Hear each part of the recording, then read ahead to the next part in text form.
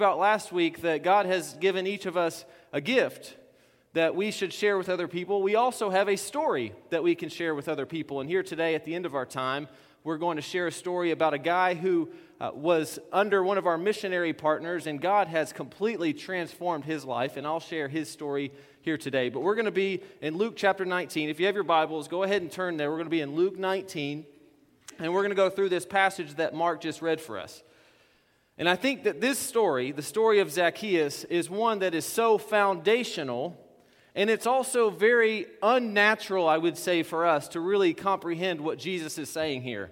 When he says in Luke 19:10, "For the Son of Man came to seek and to save the lost," it is difficult to overstate the significance of this moment. I mean, there are a lot of words that people would use to describe Zacchaeus, but lost would not be at the top of that list. I mean, we're talking about the commissioner of the tax collectors. So he's not just a tax collector who is the trader of traders to the culture. He is the commissioner of the tax collectors. So he's the top of the pyramid, and everybody's cheating.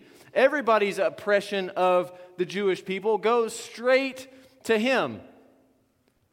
I mean, I think a lot of times we think of this story of Zacchaeus, and it's like this little, kid's story, right? Isn't it a cute story? This little guy climbs up a tree and just to get a glimpse of Jesus. But we're talking about a guy here who has a ton of authority and power, and he's really using that authority and power in the most disgraceful way. I mean, he's using his power to actually harm his people, right? So to describe him as lost, it's like, Jesus, come on.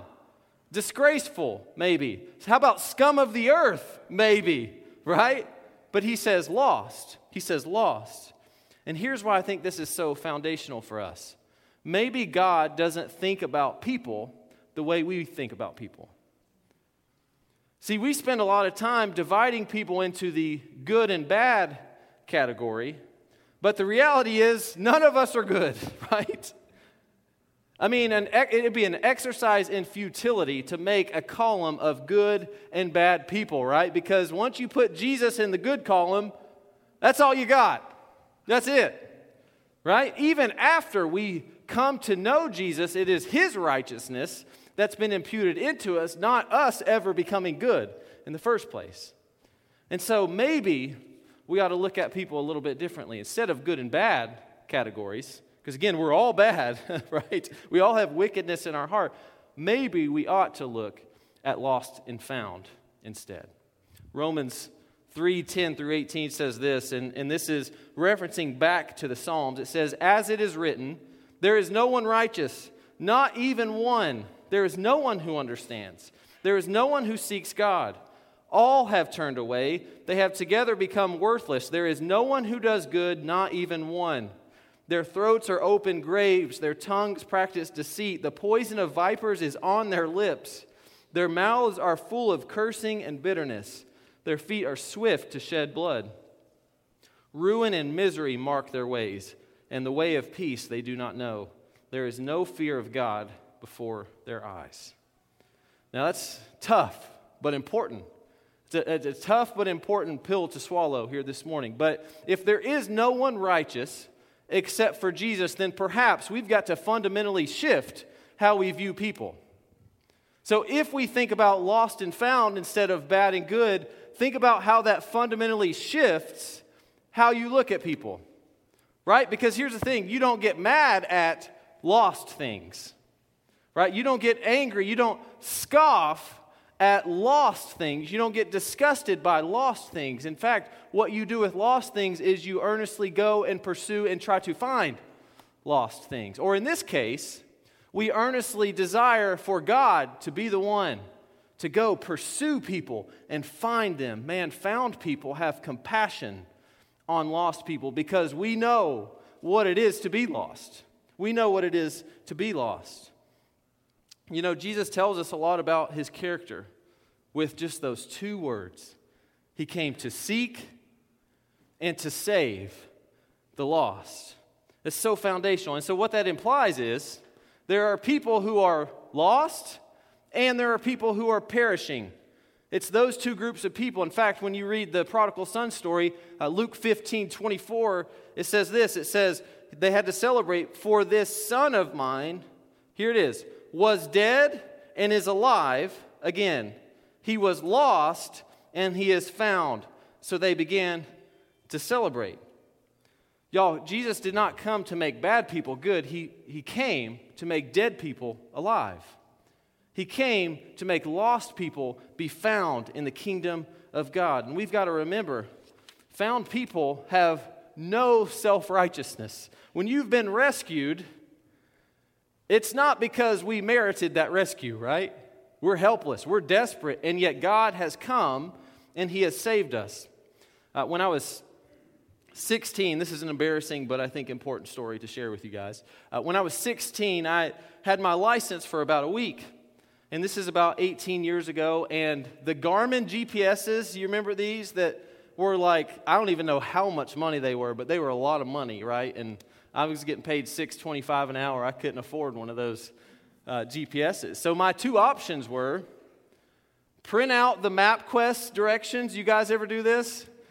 Print out those MapQuest directions, take them with you, and try to hold the steering wheel and look at the directions at the same time. Or you just hope that you know exactly where you're going and how to get back. Those are your two options. So one day, I go to a friend's house, and it's the second time I've been there. It's about 15 minutes from my house. And I said, okay, last time I got there and back, and everything was fine. So I don't think I need to print out the directions. I'll just go again, and I'll try to remember, like, where I'm going, stuff like that. So when I come back, I'll make sure to not make any wrong turns, right? Well, that was about 6 in the afternoon, and I came back home at 11, and it was dark. So sure enough, I take a wrong turn, and about 10 minutes goes by, and I realize I don't know anything around me. So at that time, I did have a cell phone. I called my friend, and I said, hey, man, I'm at this road and this road. Can you tell me where to go? And he says, oh, dude, I have no idea where you are. And he said something like, but let me know how it works out, man. Like, great, good friend, thanks, right?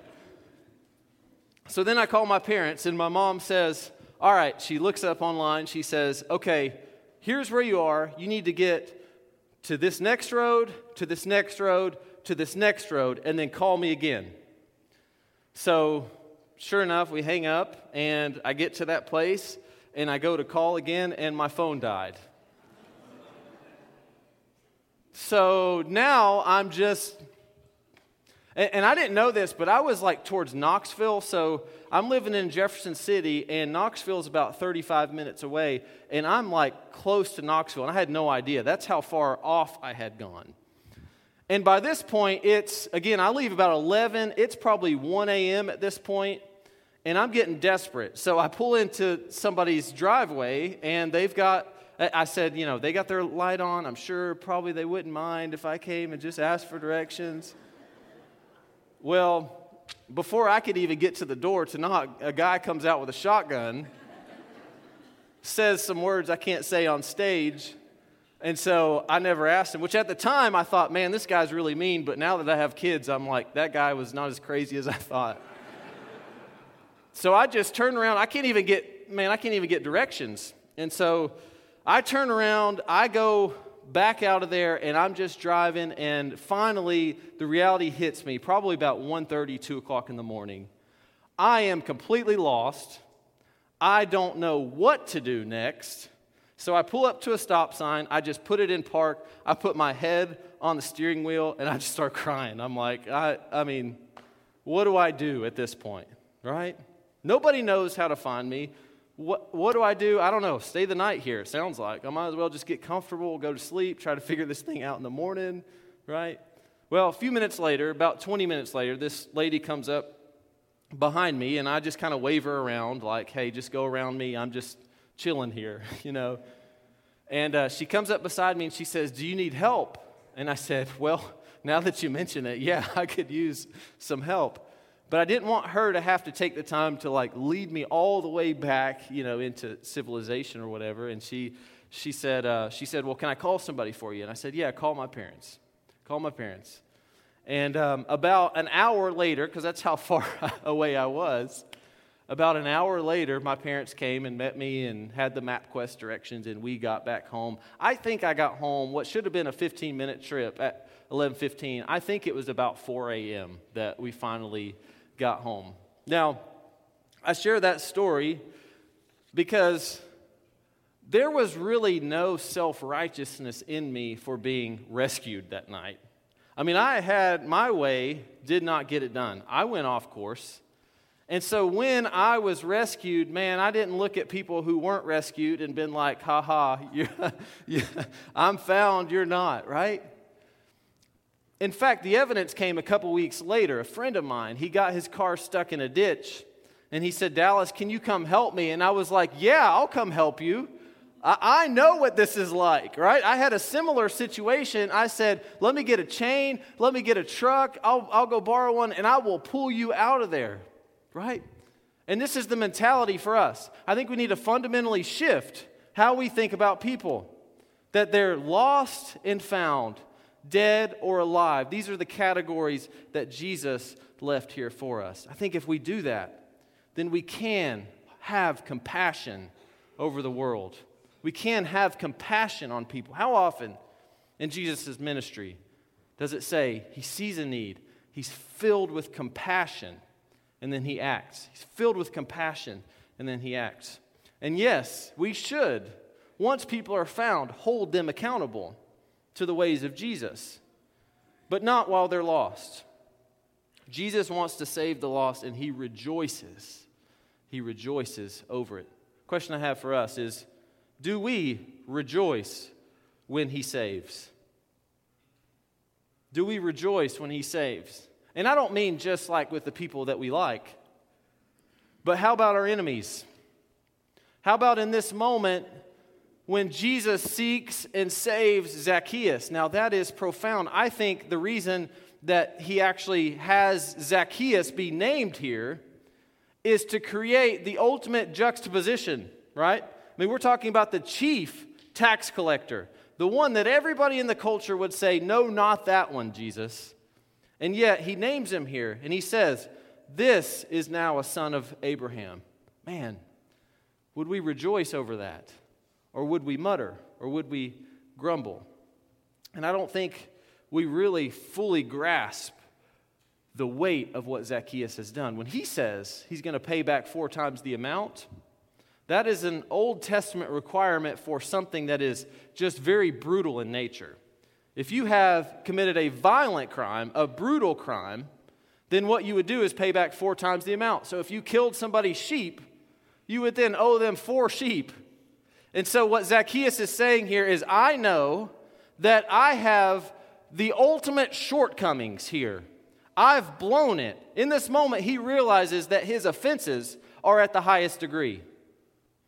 And so what he does is he repents and he believes that God's way is better than his way. And we know that. Why? Because the evidence is found by what he does. Genuine repentance comes with evidence. And it wasn't the act of giving that 4 times back that saved him. It was the evidence that he repented and believed. Mark 1:14-15 says this. It says, the kingdom of God is near. Repent and believe the good news. So, catch that connection here. So if Jesus seeks and saves, our job is to repent and believe. That's so important. If he seeks and saved, we repent and believe. That is coming into the kingdom of God. So he seeks after us, and repentance is saying, okay, I recognize that I'm lost, that my way hasn't gotten it done, and I've got to turn towards him. And the cool thing about it is, Jesus says the kingdom of God is near. So if the kingdom is near, the king is near too. So we turn from where we are and we go towards him. This is repentance. So he seeks after us and we turn towards him. And then he saves and we believe. We believe that we were perishing. We believe that we were left for dead. And yet now we have life and salvation through him. So catch that connection. He seeks and saves, and we repent and believe. Mark 1:14 and 15. Self-righteousness is therefore nullified. Self-righteousness is nullified. It is to be eliminated from our lives. And I think that it says that the people muttered because it shows us what our response is when we are self-righteous. That we will grumble, that we will mutter, that we will be frustrated when God saves if our heart is set on self-righteousness. But if our heart is set on humility of saying, God, I am the worst of sinners. I really recognize that I've blown it so much, and so I humbly just say, yes, God. Yes, I can't get it done. You are the one who is getting it done, and I submit my life to you. And that's the difference. That's why the Pharisees mutter, because they felt like they had position over people. They were really doing something. And so they made these categories about bad and good. And what Jesus is saying here is that when you make those categories of bad and good, guess what category you'll be in? Right? So I think that's why Jesus says, do not judge or you will be judged. Because if we're judging by a standard of bad and good, then we must also judge ourselves in that same standard. Because no one is good, no, not one, except for Christ and His righteousness. And so that's why things like cancel culture really bother me. Right now in our culture, we are trying to cancel out generations of the past because of some sort of morality that we have that we feel like previous generations didn't have. And so what we're doing is we're ensuring that future generations cancel us out because we're creating a standard that we will be eliminated by one day, right? And so that's what Jesus is saying here when He says, do not judge or you will be judged. If you're setting that standard, then you will also be judged by that standard. And I think sometimes we'll just say, man, if I can just pass this off on somebody else, if I can just say, they're the problem, then I've now absolved myself of any responsibility in the matter. And I got to say, I think if someone thinks that he is good, I'm not so sure that that person has been found. And that's foundational in this story. And I would much rather be found than good any day. How will God save us if we don't think that we are lost? How will God impute His righteousness into our lives if we think we've got an ounce of righteousness ourselves?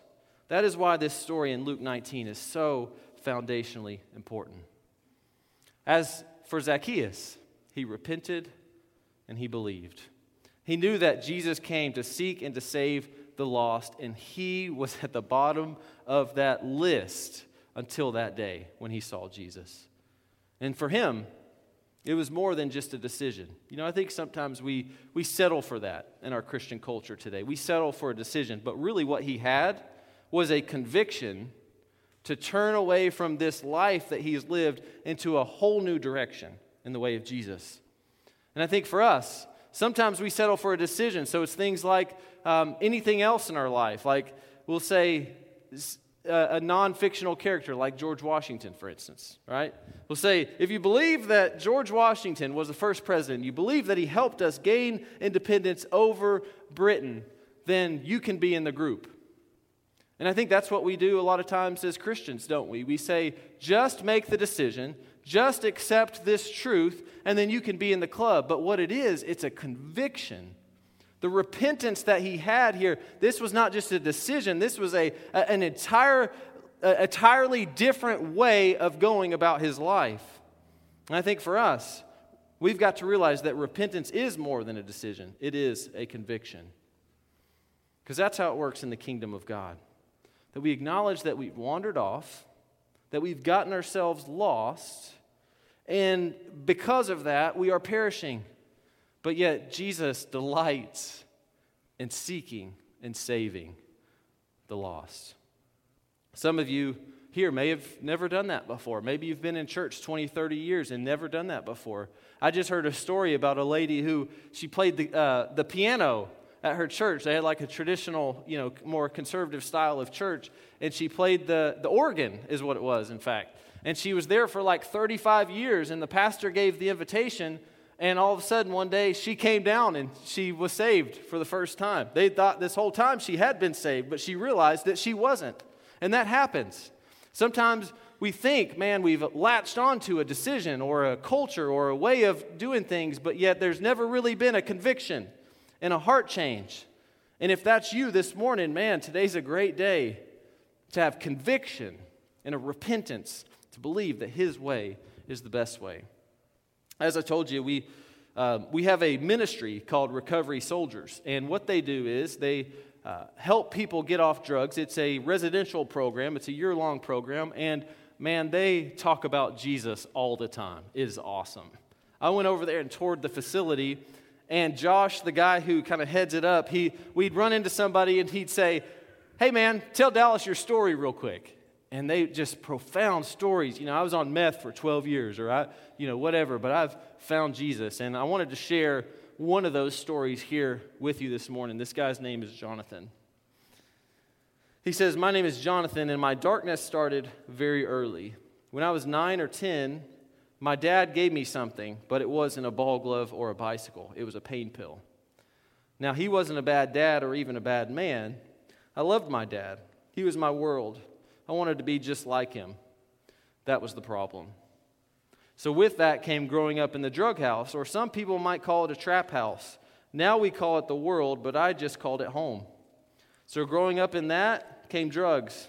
And with drugs comes money, women, popularity. And I was addicted to being popular just as much as I was the drugs.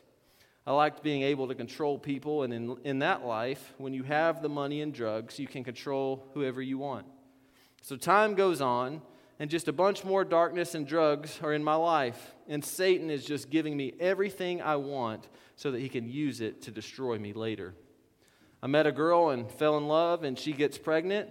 Just to give you an idea of where I was in the world, I was not ready for a kid, and I knew it. The baby was a son, and he didn't make it. He dies, and everyone is telling me how sorry they are. But I wasn't upset. I was relieved. I didn't have to worry about buying diapers. I could buy dope. That's how awful I was and how tight a grip Satan had on me. So more time passes, and I start to get tired of living this way. I took pills and did dope to have fun and get high. That was all fun and good for a season, but eventually I got to where I had to take pills and do dope just to get back to normal.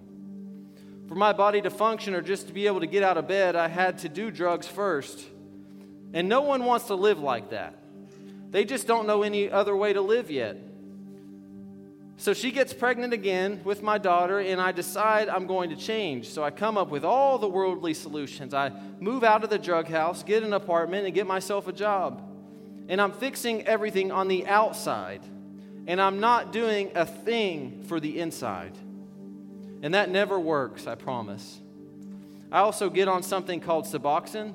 Suboxone is a drug that they give you to get off drugs, which makes no sense. I will say this about Suboxone: even if you are the 1% of people that can take it the right way, it's still not true freedom. I don't have to have anything anymore. I don't drink coffee anymore. Now I lost some of you guys on that one, right? So with all this, I'm just an awful person. I put my poor mama through hell. I neglected my kid and her mother, and I do not care about anything but me. That's what addiction has to offer you. I finally end up in jail in drug and assault charges, and my preacher walks into the jail cell and asks me if I was tired. I said, yes, I'm sick and tired of being sick and tired. He told me he knew about this place called RSM that was changing people's lives. I said, let's do it. I came up here, and within 2 days of being here, I was saved and baptized, and I started to fix things on the inside this time.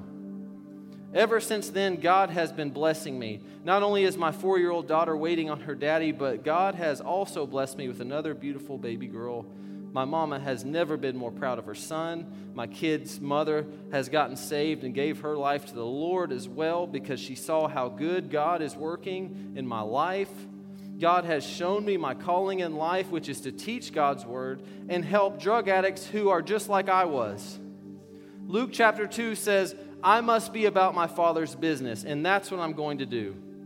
Whatever God wants me to do because He saved my life. I should be in hell with my back broke right now, but I'm not because of His grace and mercy. I give Him all the honor, glory, and praise for it all. I thank Jesus every day, and I thank RSM for introducing me to Him. Y'all, God delights in saving. Maybe we should too. God delights in saving Zacchaeus and Jonathan. And that is our Father's business. It reminds me when we were at the beach one time and Morgan and I look up and one of our girls was out of sight. And it was only like 30 seconds. But it felt like a lot longer than that. And man, there was this like frantic, where is she? Running and going. And man, when we finally chased her down, I didn't even care that she had wandered off. I was just so happy that she was back with us. And y'all, our Father delights in passionately pursuing those who are lost and saving them. So, as we close out this series, let's be about our Father's business and coming alongside of Him and being a part of seeing Him seek and to save the lost. Let's pray.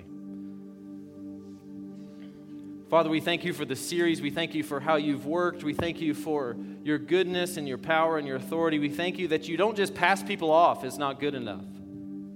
That it's your righteousness anyway, that you want every single one of yours to come home. Father, help us to be a people that just lean in more and more to your will in our lives and in the lives of the people around us as well. Father, give us your eyes. Man, we need your eyes as we go from here. Help us to see people the way that you see them. Help us to see people as lost and not just pass people off, man, because here's the thing. Zacchaeus is now a son of Abraham. Jonathan is now teaching your word. God, we put so many limitations, and I pray that you'll break those limitations this morning on what you can do. Because you are our Father, and you can do anything. We love you a lot. In Jesus' name, amen. The altars are open. If you need somebody to pray with, I'll be here as well. Let's worship.